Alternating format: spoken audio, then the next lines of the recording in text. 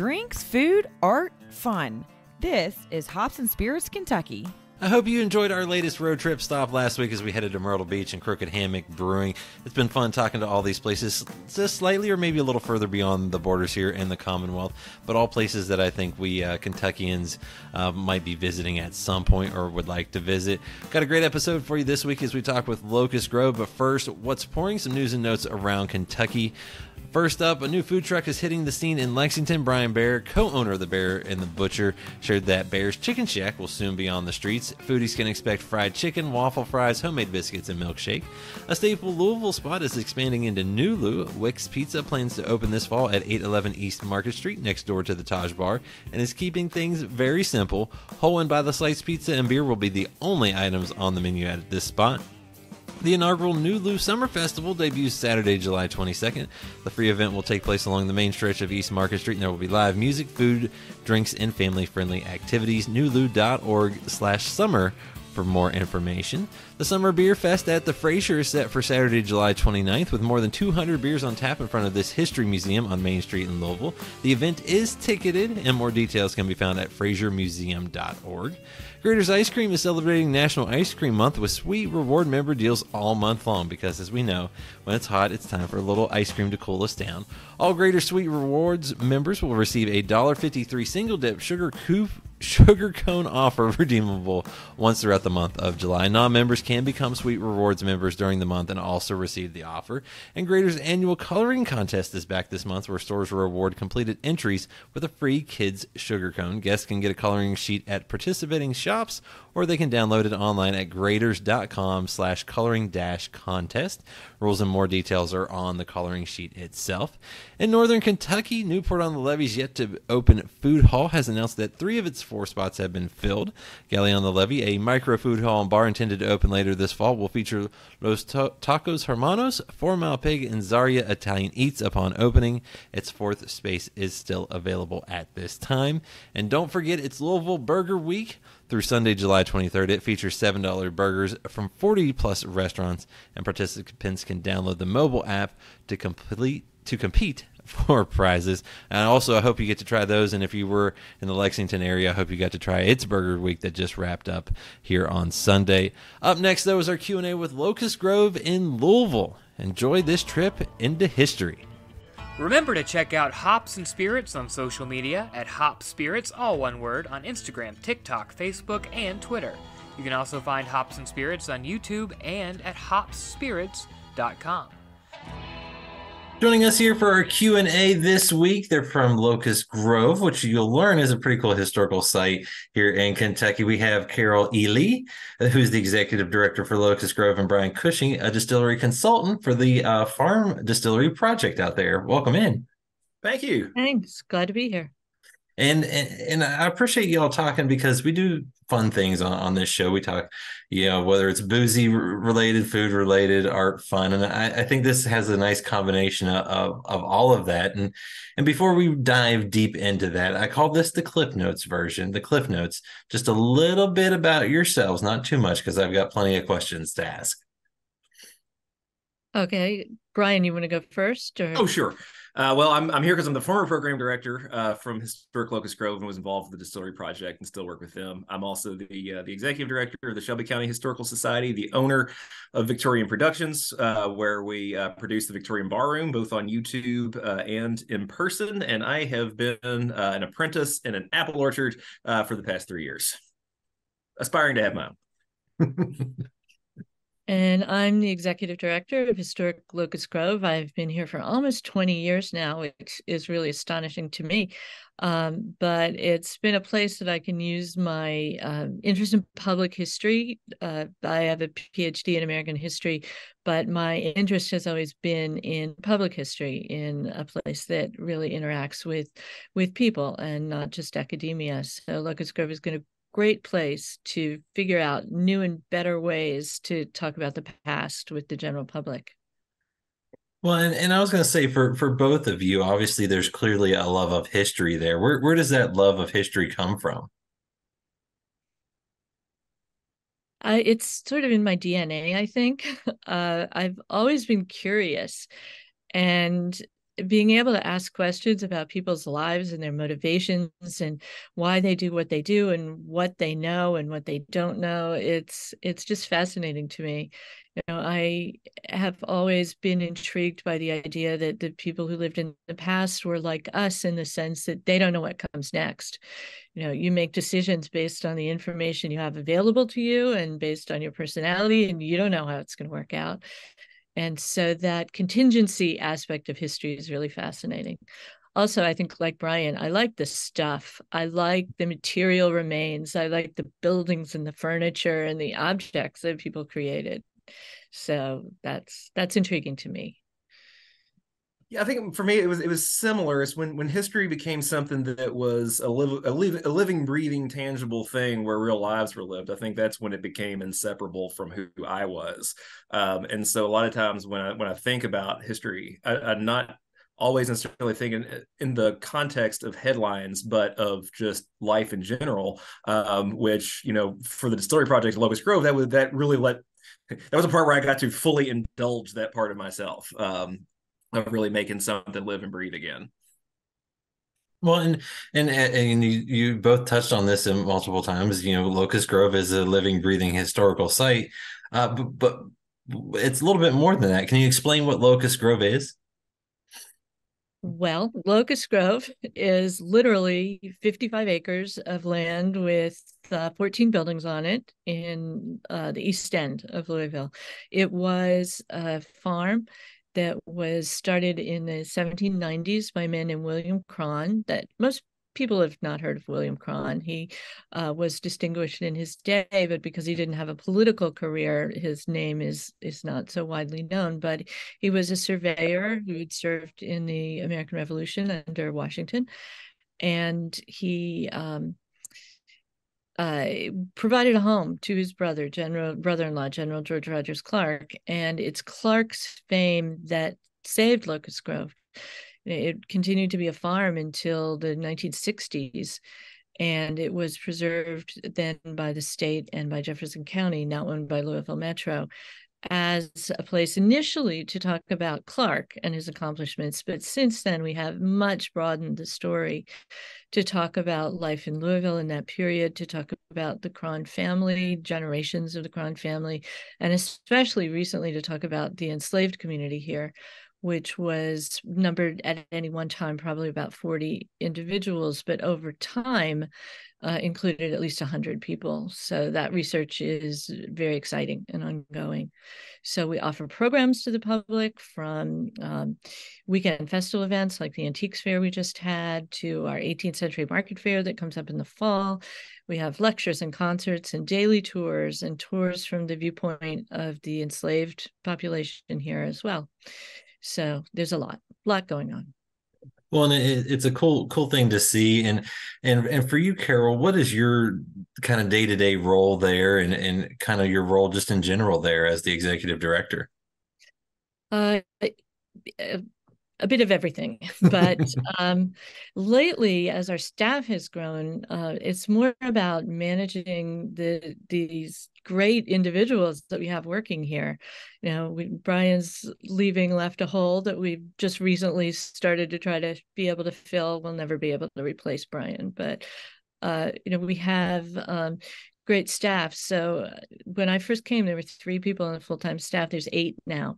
So it's learning to delegate and just keeping a kind of a hand on the tiller to make sure that the course that we're steering is still accurate in history, exciting to the public, and tells the full range of stories. So some of that involves fundraising, some of that involves actual program development. But a lot of that is fortunately now done by some really great people we have on the staff.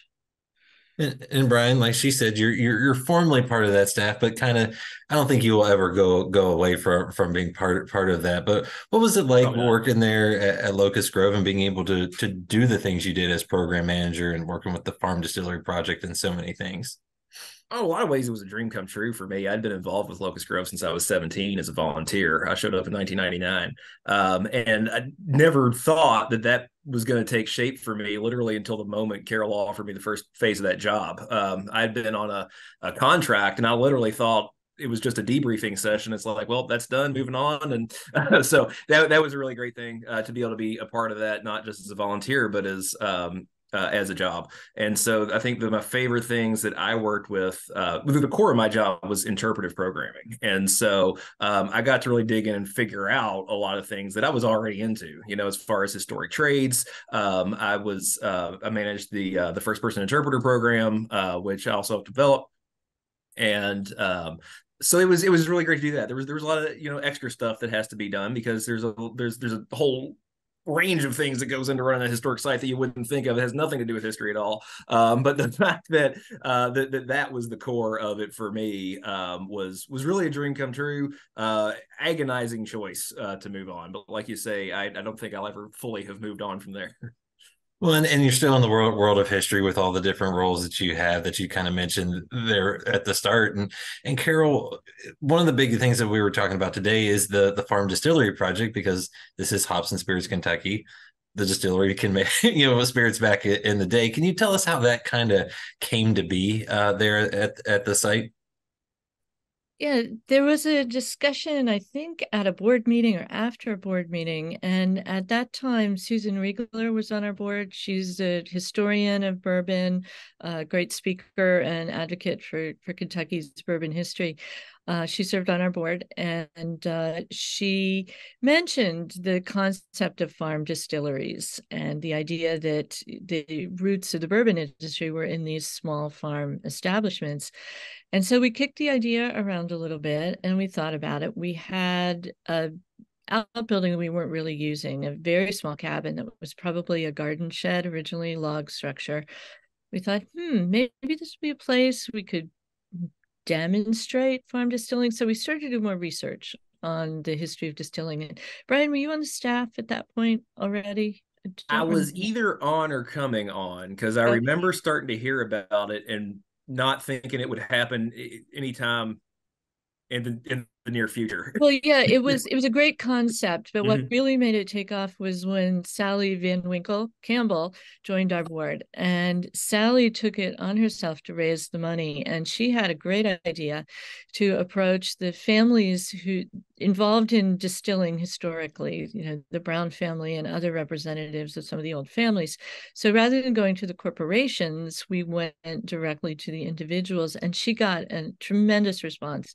She helped us raise enough money to restore the building, to order a still made by Vendome along the lines of George Washington's stills.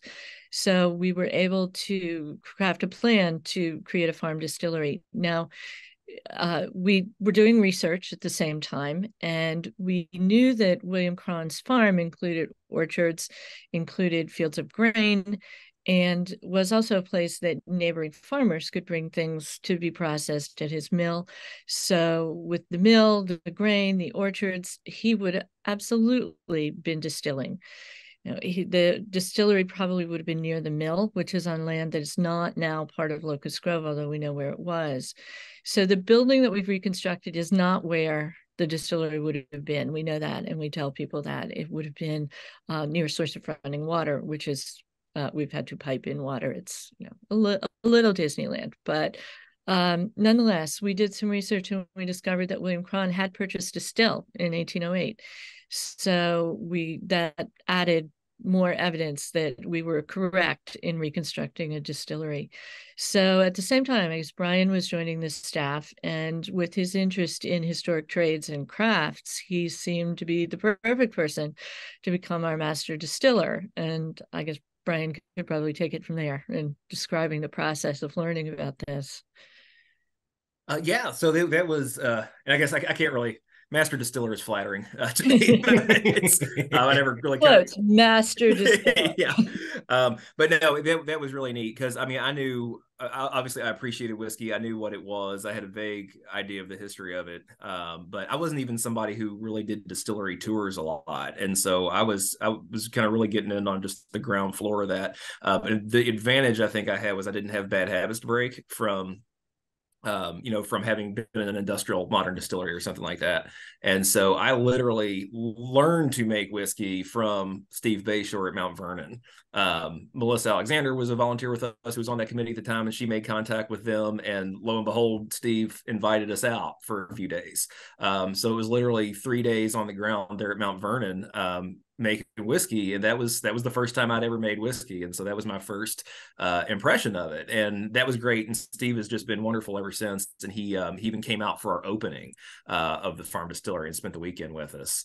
And from there was a couple other distilleries, Spirits of French Lick and Kentucky Artisan Distillery. No, not Kentucky Artisan, but they helped us out later. It was Wilderness Trail hosted us for training. So we got kind of a broad range of all that. And then beyond the still itself, for all of the gear and stuff that we needed, all the tools, we researched what that was. A lot of that, we got a good idea of that from Mount Vernon, since they were a distillery, different idea. They were actually an industrial operation for the day rather than just a farm operation. But we were able to get a good idea of what the tools were and really benefit from their research. And so we made a real effort to engage local craftsmen, historic tradesmen, most of which we knew from our 18th century market fair, to produce all that stuff. So it wasn't mass produced stuff. We had two different historic blacksmiths helped us out: Aubrey Williams and Mick Kane. Jay Henderson and Tracy Garland did all the pottery. Rudy McKinney did the woodwork. All these people from our community that we'd already known did this work just like it would have been done back then. Artisans from either from the farm or from that community. Well, it's a cool story to hear and just kind of have that. And when folks get to go visit that and see that, what can they expect? Well, we've had a variety of things go on there. The full experience involves doing a mash for whiskey, or I think we did brandy one time too, where we go through the whole process of heating the water, taking a wooden barrel, putting the mash recipe with the water, stirring it endlessly, letting it cool. We go through the beginning of fermentation. I think when we've done it over 2 days, you can really start to see the results of the fermentation. And while we have a still, we do not have a license to distill. And so we're demonstrating the process. So we show how condensation happens in the still, but it's water. I'm being brutally honest here. There may come a day when we can get the permits and when OSHA will let us run this as a going operation. But we've been fortunate that some of our partners in the distilling community, if you could call it that, have taken the mash and then distilled it. So we can say this was mashed at Locust Grove, even if it wasn't distilled at Locust Grove.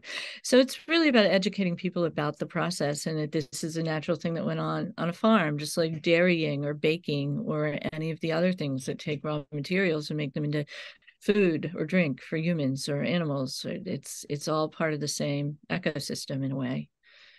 And so that's the full experience. And Brian has come and led that for us, brought some of his friends and associates, Spirits of French Lick, and other places have come and they've helped.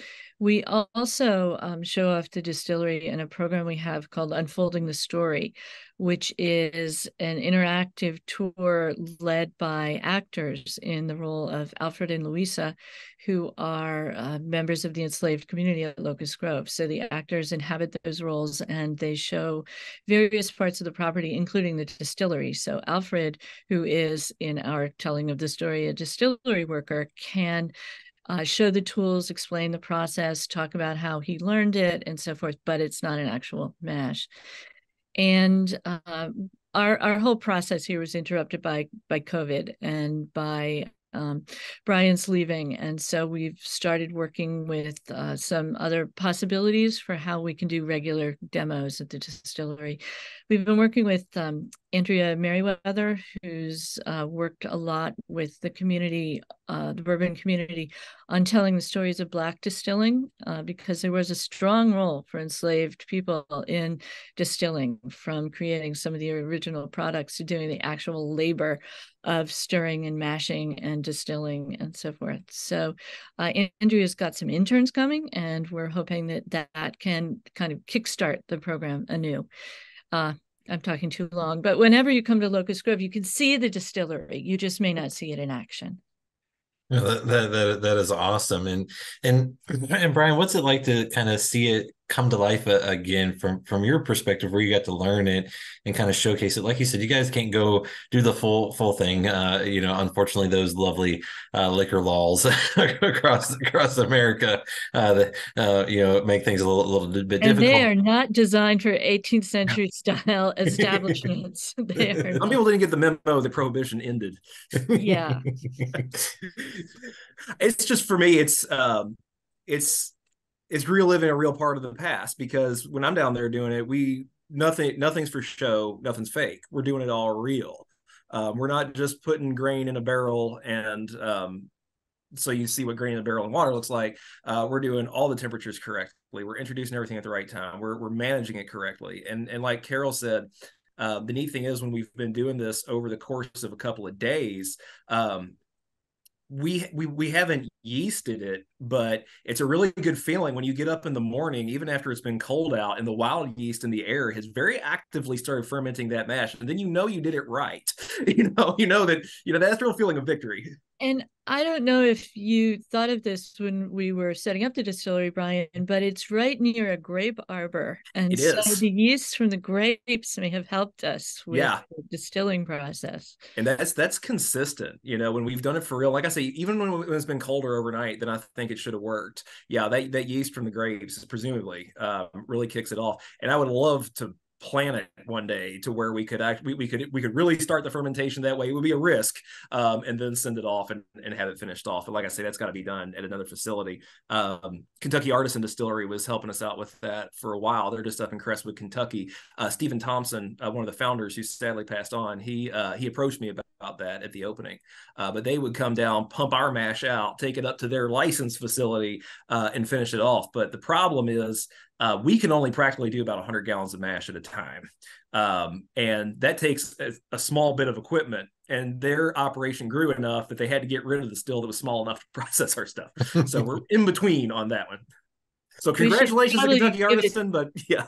We should give a shout out to Brooks Grain too, which has donated the grain that we're using.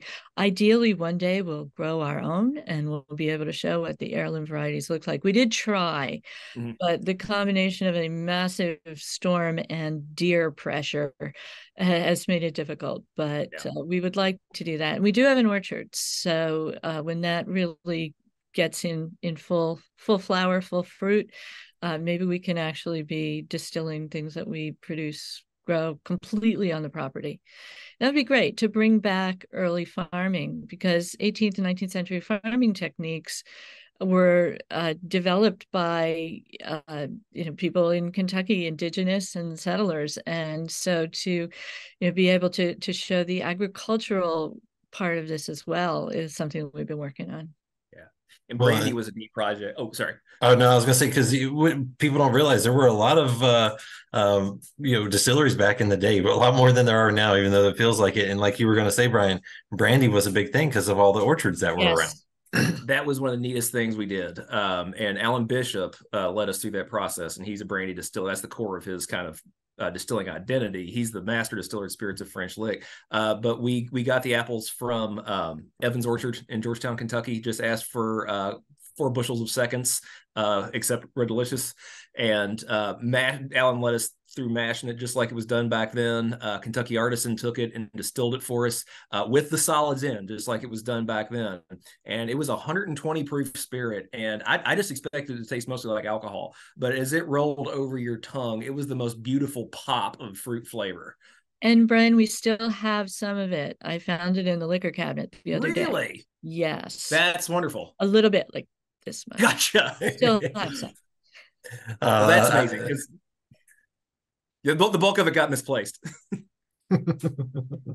Well, and not only is that the only thing you guys have going on there, you have some real cool events, some fun ones coming up. I know you're partnering with the Belle of Louisville for Locust Grove on the River. Can you talk about how that partnership came together from 2 historical entities? Well, we're both city-owned properties, so there's been a natural intention to figure out ways to work together. But it came through theater, really, I think, because our museum theater director, Brandy Lachey, knows Casey Cole, who is the programmer on the Bell. In fact, Casey was one of the actresses who portrayed Louisa in our Unfolding the Story tours. So we have a strong bond with the University of Louisville's African American Theater program. And so Brandy and Casey, between them, cooked up the idea of a partnership. And we've already had one program, which was a combination lecture and performance about the emancipation story of the enslaved community at Locust Grove, who were freed before the Civil War by a complicated legal process. And so it's its own Juneteenth kind of story before Juneteenth even happened. So that's already happened. And we have another event coming up that I actually have a meeting right after this to start to pin down exactly what we're going to do. Well, that's really cool. And another fun event is the 18th Century Market Fair. How much fun is that for y'all? It is a time machine. It is amazing. It's a partnership with military reenactor groups who do Revolutionary War, not Civil War, Revolutionary War, and vendors and performers. And Brian ran it for years, so Brian probably should extol how wonderful it is. Yeah, I'd been a participant before I was in charge of that side from the staff. It started back in 2004, which I think was your first year there, Carol. Yes, its first year was my first year. Yeah, and I was at every one, and I just remember even before I was on staff, wandering around one night and just kind of standing on the wall and looking over everything and thinking what a wonderful, magical thing it is that all these different people will come together and pool their resources to make this world live again for a weekend, and that's really what it is like. All the stuff. I think sometimes when people come through a reenactment like that, they think it's just props that the site set up, but that's not what it is. It's everybody's little piece coming together to make this world live. And for me, also, I love the fall and Halloween and all that, and have it be right at that time of year when the leaves are changing. There's a crisp in the air. There's just something extra transporting about that. Yeah, the first time we had it, I walked out there early in the morning, and the reenactors are all camped there. So there are 18th century style tents, and they're cooking over open fires, and there's a little haze of smoke in the air, and so you smell it, you almost taste it. Everything just takes you back, and that's an experience you don't get very often. And the people are volunteers. They do this because they love it. They research the time period and the ways of cooking and the clothing, and it's a passion for them in a way that's really kind of inspiring. Well, it's absolutely amazing to see, and you just talking about it, you can almost takes you right there to that time frame, and when folks come out to visit, what can they expect out there? Because like you said, we've got the Farm Distillery Project, you got other events, but like you said, there are other things that happen there quite often.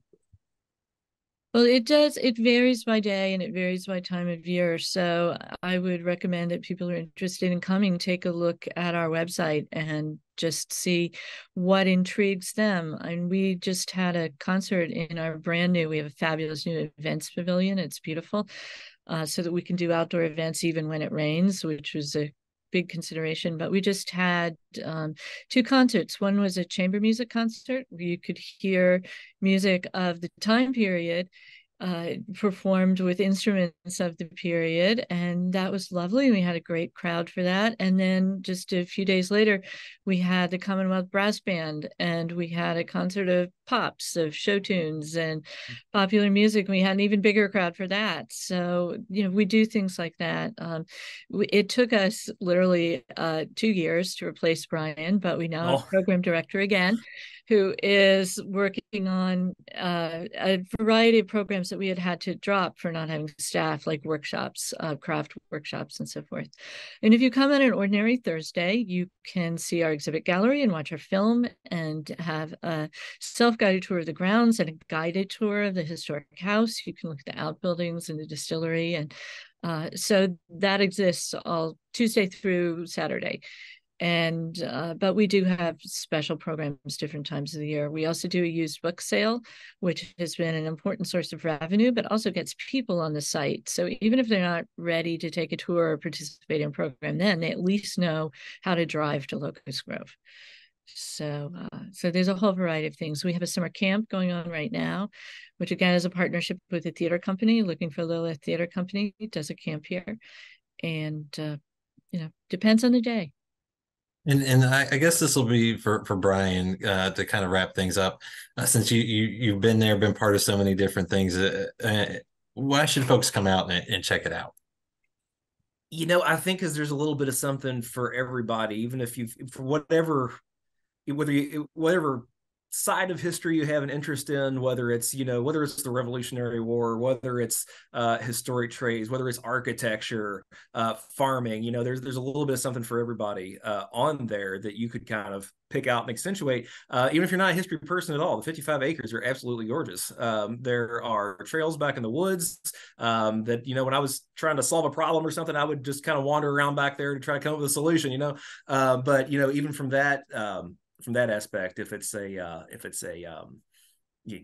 you're a nature lover, you just want a pretty place to go away from the hustle and bustle of the city. And Pollinator Meadow, we're still trying to get really established, but native plants and grasses and flowers and formal gardens. Well, from a volunteer standpoint as well, it's like Locust Grove has a vibrant community, and that's one thing I've watched over the years is beyond the history of the place. It's actually a living, breathing, active community that's very important to people now. It was a support network for me. Well, it's an amazing place. It's people. And it's people that can share stories that other folks may not always realize that existed here in Louisville and in Kentucky. And Carol and Brian, thank you for sharing that history with us. And whether that was just the Farm Distillery project, which I know a lot of people should check out to see where everything kind of started for this industry that is home here in Kentucky, to just everything else that has happened there. Well, thank you for having us on. This has been a blast. Thank you. Find more from Hops and Spirits at hopspirits.com. Thanks, everybody. Bye.